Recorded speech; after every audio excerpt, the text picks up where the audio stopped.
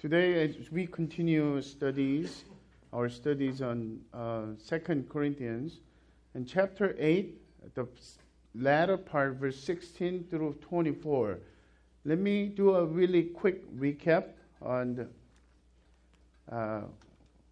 what's been going on the 2 Corinthians so far. Paul was defending his apostolic authority because of these false apostles planted so much of doubt in Corinthians church and the Christians. And chapter 1 through 7, he devoted his heart to defend. Why was it important to defend? Not only for himself, it was actually for, if they reject Paul's apostolic authority, that means rejecting, that also meant they're rejecting the true gospel. And then there's a sudden turn of chapter 8 and 9 is about giving. Why would this happen? Why would he allocate 2 entire chapters on giving? Because his relationship now, hearing the good news from Titus, and that Corinthians repented and they changed their heart toward Paul, and their relationship is restored. A year ago, he remembered they promised to give for the poor in Jerusalem because of Jerusalem church in Judea. Because of famine and because of persecution, there's a desperate need for financial support. So Paul's passion to encourage them, he takes intentional the interruption in the middle of his letter, set aside 2 chapters. The last week, there are about 4 things we saw as what New Testament giving, Christian giving,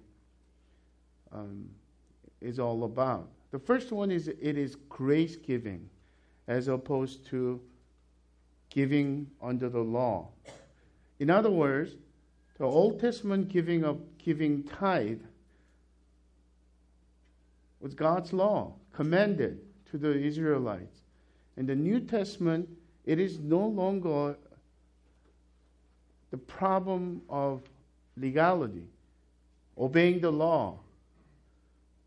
And technically speaking, you don't have to give. God doesn't need our money. But the whole point of why is it grace giving? Because one who has received the grace of God in Jesus Christ would naturally respond to give grace to others. It is actually outflow of God's amazing grace in us.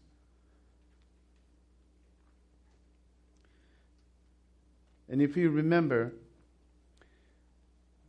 verses 1 through 5, Paul is using Macedonian church, the northern Greece church, and saying they are overflowing with generosity. It's not their own generosity.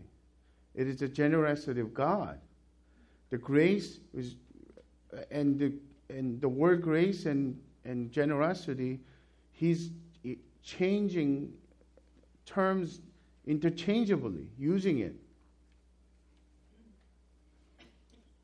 And saying the Macedonian church, they gave themselves to the Lord first, which means the grace giving starts with the devotion to God, and it is a part of spiritual worship to God.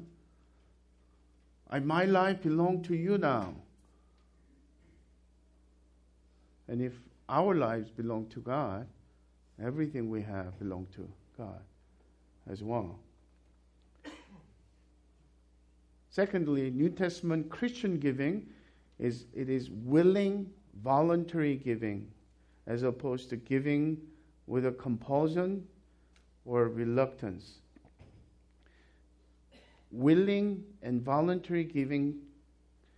In chapter 9, Paul will repeat that as God loves a cheerful giver.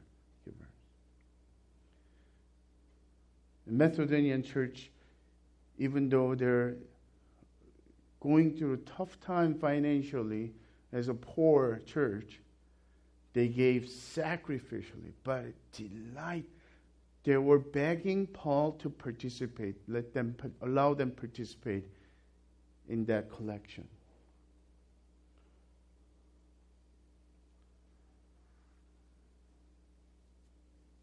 And it is utterly important for us to follow this scripture guidance.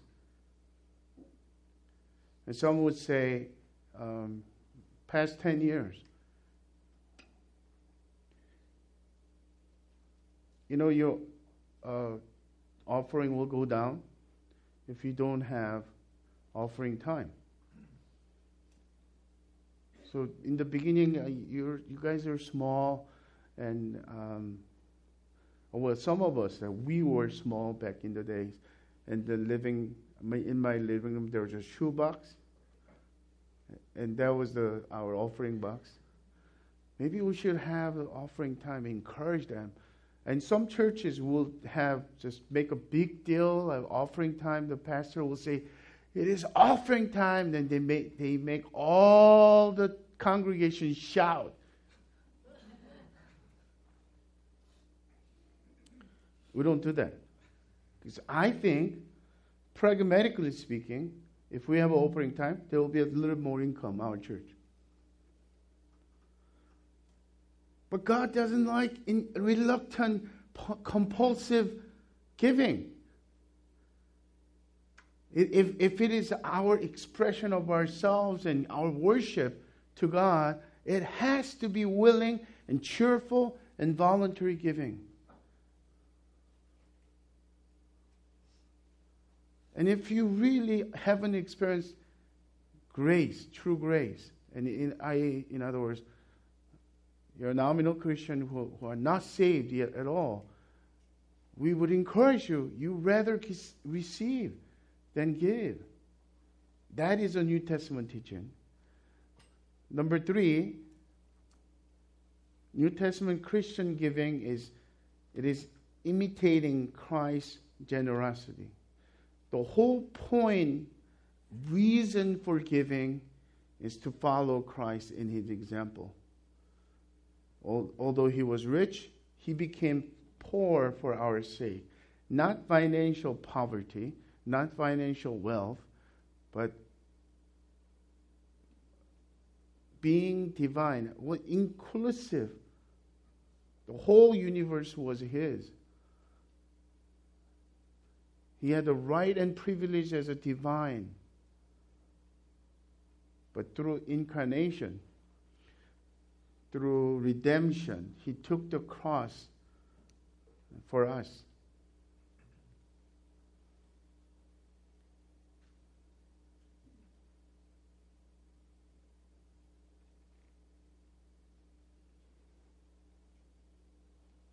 I remember last week I mentioned about this illustration. If you love someone, when your heart hurts too much when you're spending for that person, you don't have true love for that person. If you're calculating with God, that's not imitating Christ's generosity.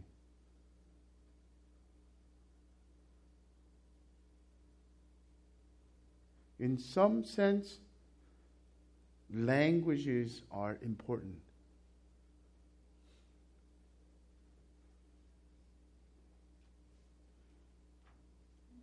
Christian giving as an offering to God, it is not a charitable donation. I feel sorry for that person or sorry for that need, so I'm going to give as a donation. That's the horizontal way, a man's way of giving.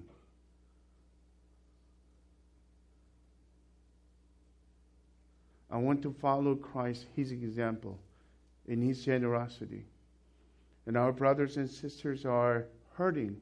And because of hurricane, because of earthquake and tsunami in Indonesia case, my heart compels to give with no strings attached. That is generosity. And finally, New Testament Christian giving is proportional stewardship giving. Proportional stewardship giving. Tithe is the Old Testament giving, and New Testament believers do not, I repeat, do not have to give tithe as a requirement, as an obligation. However, the proportional giving is, don't worry about what you cannot give, even if you're a student, even if you are unemployed, even if you're going through. Give what you can. God knows your heart. Set aside in your mind, prepared, readiness is important, and make a decision in your heart in the principle of generosity and give to the Lord. And then we usually come back to the same principle of how do I decide? What is the proportional? So giving 10% is a good rule of thumb. As Randy Alcorn called it, it's a good training wheel to begin with.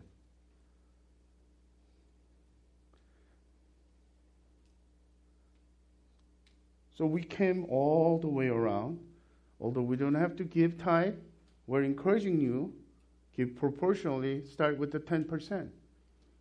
But I need to make it clear, last week I didn't have a time to do that. I said language is important.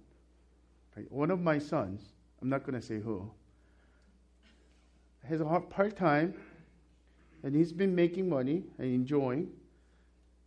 And I said, son, are you going to give 10%? And then, we had the conversation to encourage them and acknowledge God. Yeah, well, I'll do that, Dad. And a week later, I asked him, so remember the conversation we had?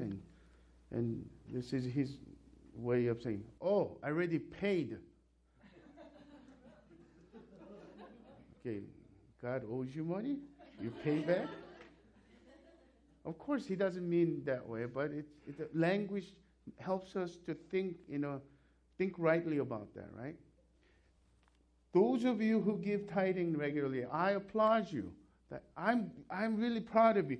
But the reason why it is stewardship giving is this. Wrong concept first. 1/10 belongs to God. We should not steal God's. 9/10, in other words, is mine. I do whatever I want to do with 9/10.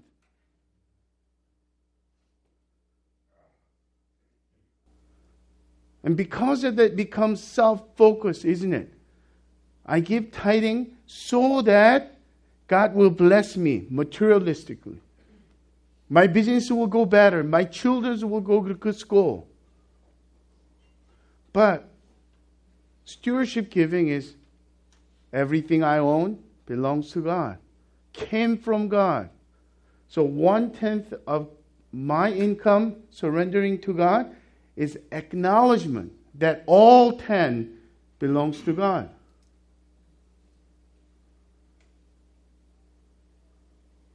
So in reality, New Testament believers gave more than 10%. In some cases, 20, 30, 40, 50%.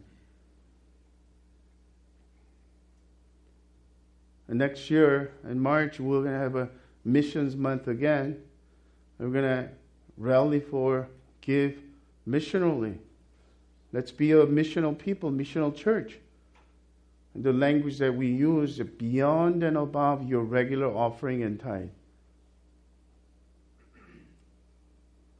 If you don't have a concept of stewardship, it will hurt. But if you do really believe and acknowledge God, everything I have, everything I I am enjoying every good gift came from you, Lord. And I want to reflect your value, everything I own in my possessions. So these 4 principles is simple, but not so common. We have weird ideas and skewed motives in today's world. Brothers and sisters, let's follow this scripture guidance. Today, tables are turned a little bit. What about the church side or the collecting and distributing side? That is a key focus of integrity of giving. 2 Corinthians chapter 8, beginning with verse 16, we find at least, sorry about that. We find at least 3 reasons, 3 things that integrity in Christian giving require. Here's the first one. It requires accountability with spiritually mature people who handle the collection and distribution. Verse 16, but thanks be to God, who put into the heart of Titus the same earnest care I have for you. For he not only accepted our appeal, but being himself very earnest, he is going to you of his own accord. With him, we are sending the brother who is famous among all the churches for his preaching of the gospel. And not only that, but he has been appointed by the churches to travel with us as we carry out this act of grace that is being ministered by us, for the glory of the Lord himself and to show our goodwill. Do you notice this? The interesting thing about Paul is there's an intentionality behind this.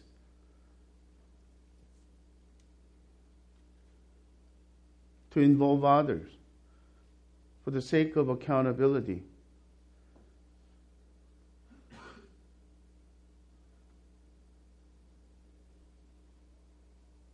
That's in any organization. Yeah, accountability is important. But let's take a look at what type of people are being chosen here. Typically, in my experience, maybe your experience is the same.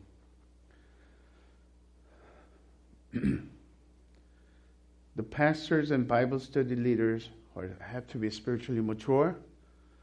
The one who kind of counts the money, or the one who leads administrative side of church business.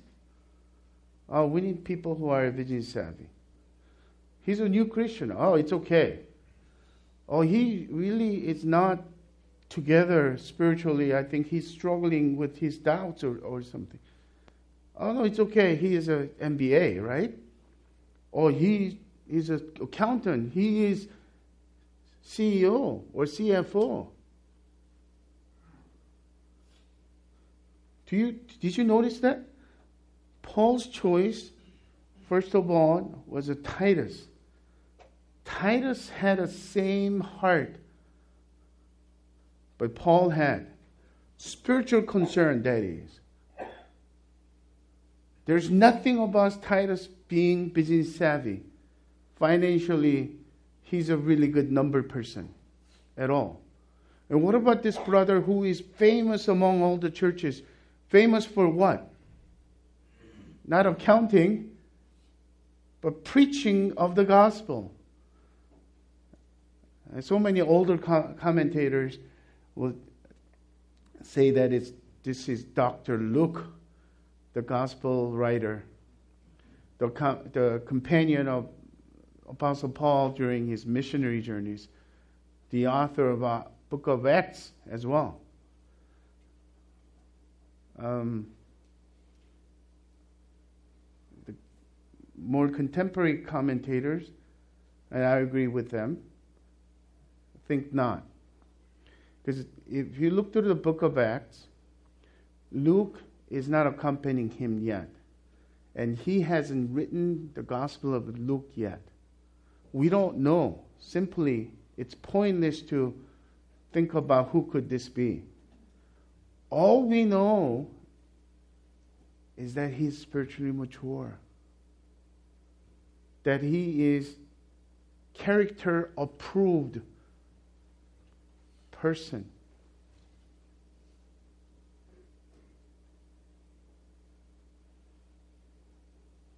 One advantage of starting the church from the beginning, from scratch, that we could do things intentionality. Our elders today were just mere leaders. We didn't even use the word elders. Giving any kind of power and authority too early on can lead to the organizational mess. I know that. But more importantly, Scripture tells us the elders have qualification. Leaders have qualification. Not a business savvy people among so many pragmatic churches, including my previous ministry. Choose the business savvy people, regardless of their spiritual maturity. We wanted to go with two. Of course, the Titus and 1 Timothy qualification is there, but two distinctive telltale signs that they are pursuing God with their own heart. Modeling, in other words. And number two, the men and women are respecting them, recognizing their spiritual leadership. By the grace of God, I still have moments of the joy that I experience. These are men and women men in our congregation deciding the contribution and distribution, and not only the missions fund, but the entire church budget. How each department is spending our money, including me. And oftentimes, as a pastor, I'm such a delight to hear the genuine respect from our members for their leadership. They're humble leaders. Right?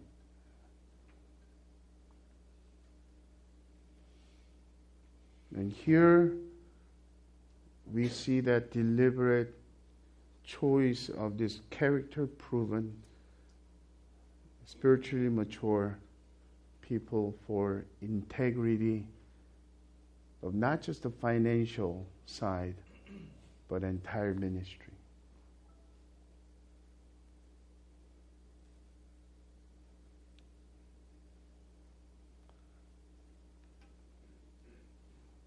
I'm grateful because by default, we learned how to do church business way. And now by looking at Scripture, there is better way. Eventually, even doing this in the long run will bear much more fruit. Because people trust the ministry. They follow the leaders. Over the past close to 11 years, our church have never had a financial difficulty. Because people gave. Because you gave. Trusting leadership. How money is handled. There are a few things that we could even do more intentionally learning this principle. But you could apply this in your own household as well. Number 2 requirement for Christian giving, integrity. In verse 20, let's read the scripture first. We take this course so that no one should blame us about this generous gift that is being administered by us. For we aim at what is honorable not only in the Lord's sight, but also in the sight of men. And with them we are sending our brother, whom we have often tested and found earnest in many matters, but who is now more earnest than ever because of his great confidence in you. Second requirement is this: it requires precaution for the entire giving administrative process to be honorable horizontally as well as vertically. Now, this was very helpful for me, because if you ask me, Paul, do you have a clear conscience? And I am. Do you trust your leaders, elders? I do. But here's the biblical wisdom. Paul says, we take this course so that no one should blame us. No potential criticism, unnecessary criticism. Let's prevent that. Let's make it transparent and deliberately precautious. Oh, how wonderful it is. At the same time, it is so obvious. So many ministries and so many nonprofits are going through this crisis of immoral crisis because of neglecting this principle of precaution.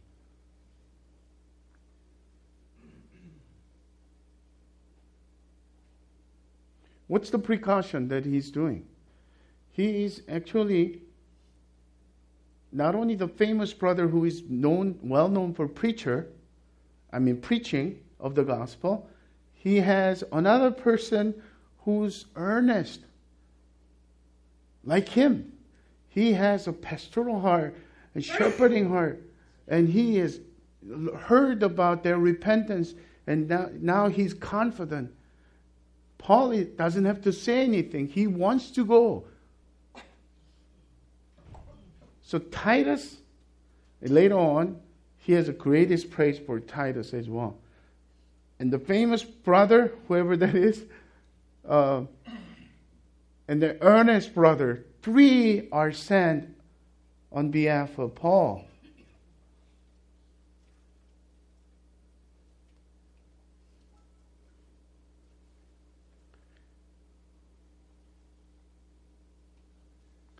I sometimes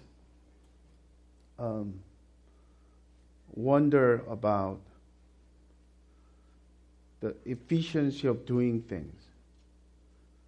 Because if you ask me, naturally, I'm just a practical person. I want to get to this point A to point B the shortest way. But doing this precaution and doing loving way and wise way, sometimes it's very inefficient.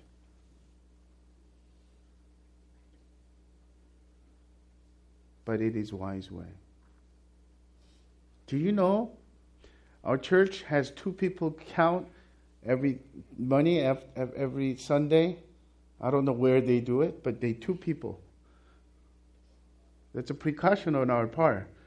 Because we realize, although we believe the proven character of these 2 brothers, the first brother we have no doubt whatsoever.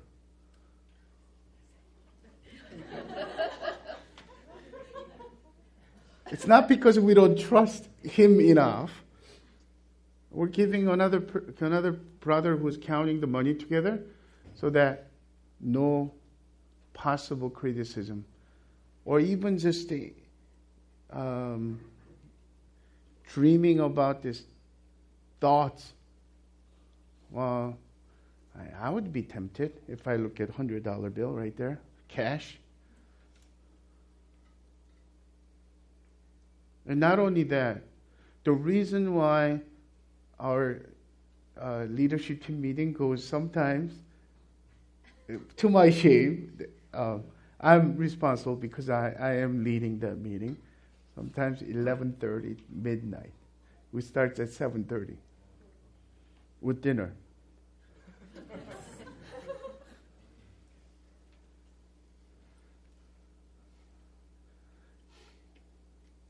I know how to do meeting quickly.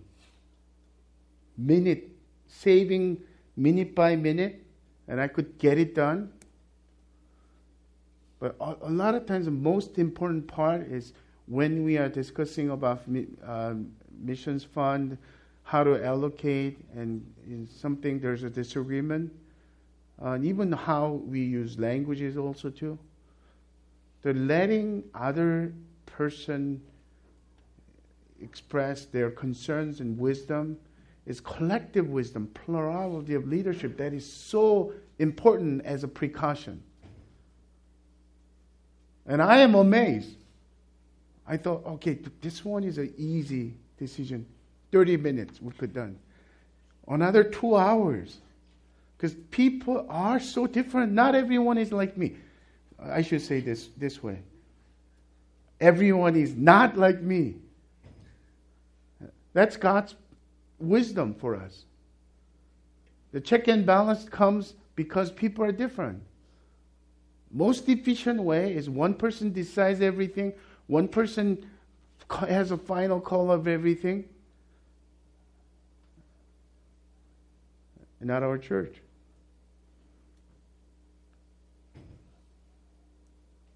Not because democratic process is so important, but because God's principle is so important. Democratic process has problematic side also too, right? Though if the majority is wrong, the church is wrong. I hope to have, even when I'm wrong, stepping aside of biblically, one of our brothers will call it out. Because sola scriptura, the scripture and scripture alone is consistently right and our supreme authority, not one person's idea.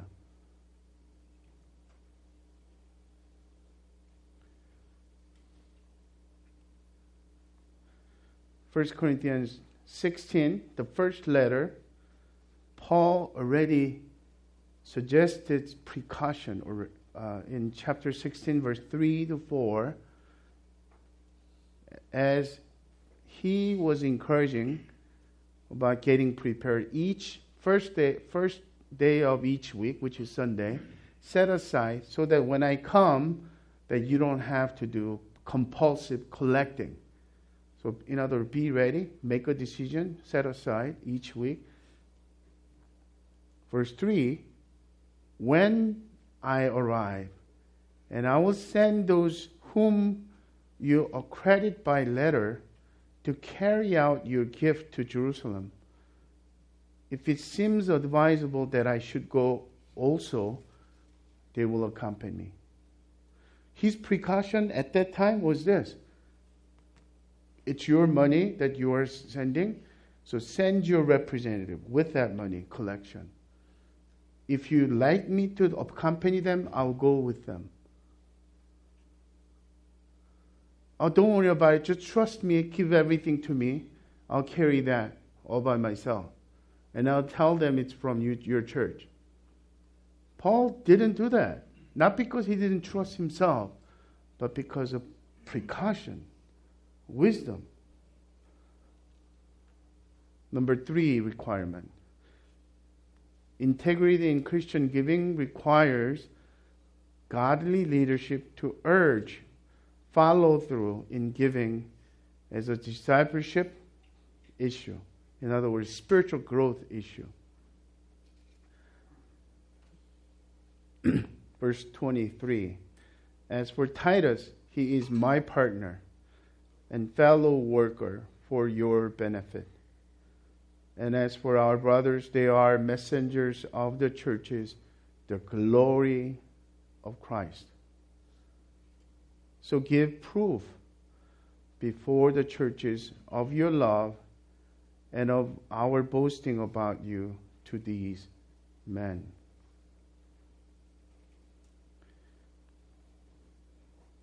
What he's doing is that he's intentionally being redundant, is what he said in earlier in chapter 8, verse 8 and 10 and 11.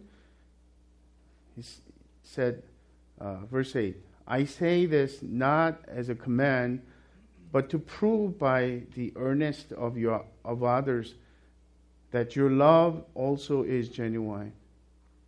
And in this matter I give my judgment. This benefits you, who a year ago started not only to do this work, but also to desire to do it. So now, finish doing it as well, so that your readiness in desiring it may be matched by your completing it out of what you have.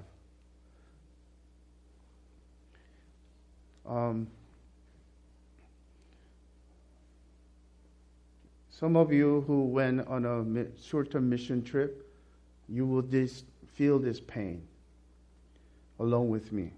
Every time when you ask for financial support, maybe I should just take care of it myself. I have enough savings. Well, it's $1,000 or $1,500 or $2,000 for this short term. I'll just pay it myself. I just hate asking for money.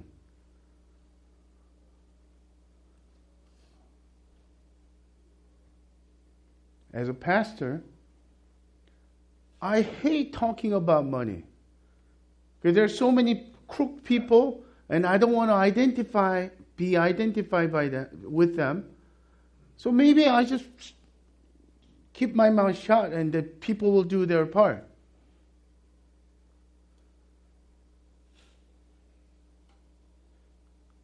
But according to this passage, what benefits you and me, that spiritual urge and genuine, earnest challenge to give. Why? That giving is actually good for my spiritual health. It is a discipleship issue, stewardship issue. I begin to really literally embrace that everything I own belongs to God, not just conceptually. I am a good manager, steward. Just imagine that when you have to go out of country for a few years and you ask somebody, could you be my steward? We don't use that word anymore. Could you manage my asset? What if he did or she did whatever he or she wanted to do? Wouldn't that displease you? But if your instruction is, you are free to do whatever you want to do, would you reflect my values, my heart? And that person took the liberty, took the risk in giving and to investing, many other things. And then you come back, seeing the fruits of your asset and money. Wouldn't you be glad? That's what God is doing with us. Everything we have, God has given to us as a good gift. And if we really believe that, we are either being a good steward or bad steward. And Paul is urging, he doesn't have any reluctance in doing so. And this is my application point. I have a hard time even mentioning about that. During Missions Month, I got criticism, so I don't want to do that anymore. I feel like this coming time, and I'm going to just keep my mouth shut, and my elders will do something, and then Maybe let it be. But having heard this, I want to do it, choose the right language, and do it again. We need to give.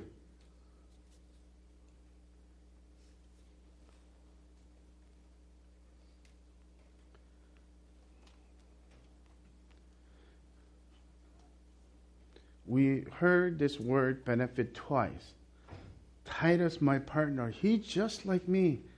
You could trust him as much as you could trust me.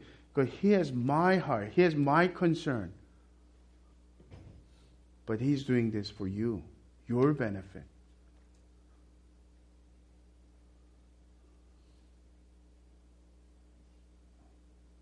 Oh, this message is so simple. I'm already done. But what's difficult is that idea. Am I still cynical about giving? Do I need to have a control of everything? In other words, people like to designate giving for everything, right? The missions giving, we say just give, and then the elders will decide allocations.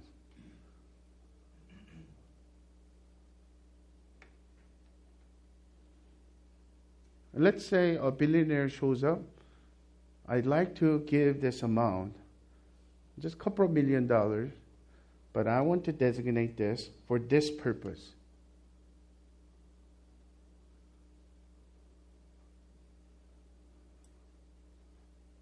Is that a reflection of stewardship toward God? Of course, he has I could see a good-hearted people said, I want this money to be used for the glory of God, for this church, for the missional reasons and whatnot. I'm talking about designated giving, which we decided not to do anymore. Some of friends, my former friends, they still pray for me, love me, and they write a check to Crossway and send me letter, and this is for you. And initially, I used to receive that, kind of reimbursed for that. And then I realized that that's a bad practice. One of our elders pointed it out that, well, what if that becomes several $1,000 or $1 million designated for Paul Kim? That's when the TV reporters come and knock on the door and, can we interview you, kind of thing. It's shame, dishonor to the name of God.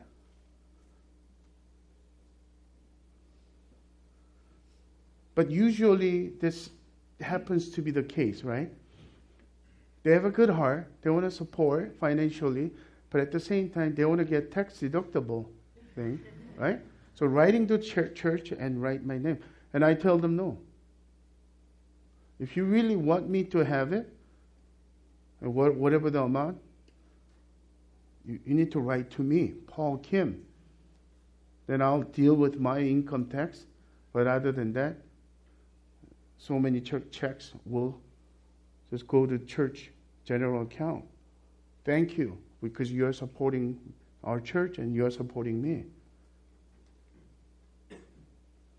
The reason I'm saying, revealing even this is kind of painful even to talk about this. But this practice clarifies our motive. Is it really glory of the Lord? It is some type of control I could have with my money. It is an offering, not a charitable donation.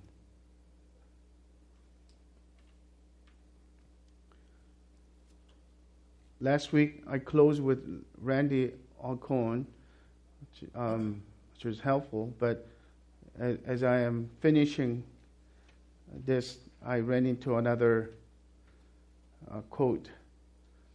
This book, he wrote this book, Money, Possessions, and Eternity. And he's a pastor who happens to be very deep learning about heaven. His book on heaven is really good too. And stewardship.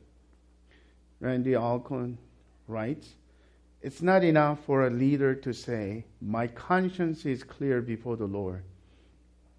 Our actions must be revival approach, not only in the eyes of the Lord, but also in the eyes of men.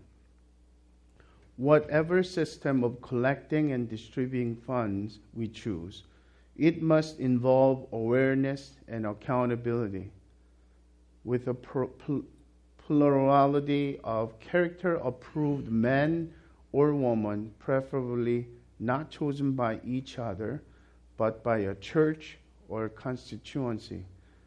Although two character-qualified family members might appropriately sit together on a board, there is no place for the sort of nepotism that makes some organizations top-heavy with underqualified relatives and childhood friends who look the other way instead of fostering accountability."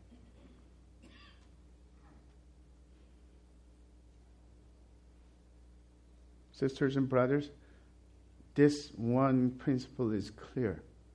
God has shown favor us and made much abundant provision for our church financially over the past 10, 11 years because our leaders and I practice this biblical principle that naturally drawn the members' respect and trust in the leadership. Let's not stop doing this.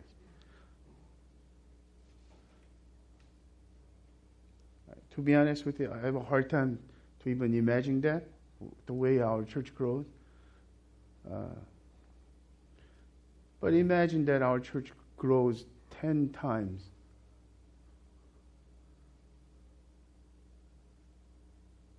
This will not change.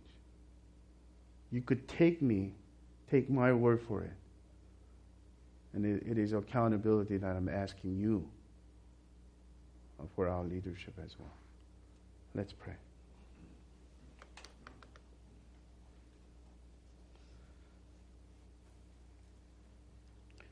Father, thank you for your wisdom and clarity of your guidance. Amidst many failing churches and organizations, keep us look to your scripture guidance as a supreme authority, that we will make decisions and that we will align ourselves to your principles, biblical principles, and when it comes to giving and financial stewardship and integrity as church leadership. We thank you so much for what you are doing amongst us. We do pray for your provision for our next facility as a church. Cause us to pray and desperately depend on you. In the name of the Father, of the Son, of the Holy Spirit we pray. Amen.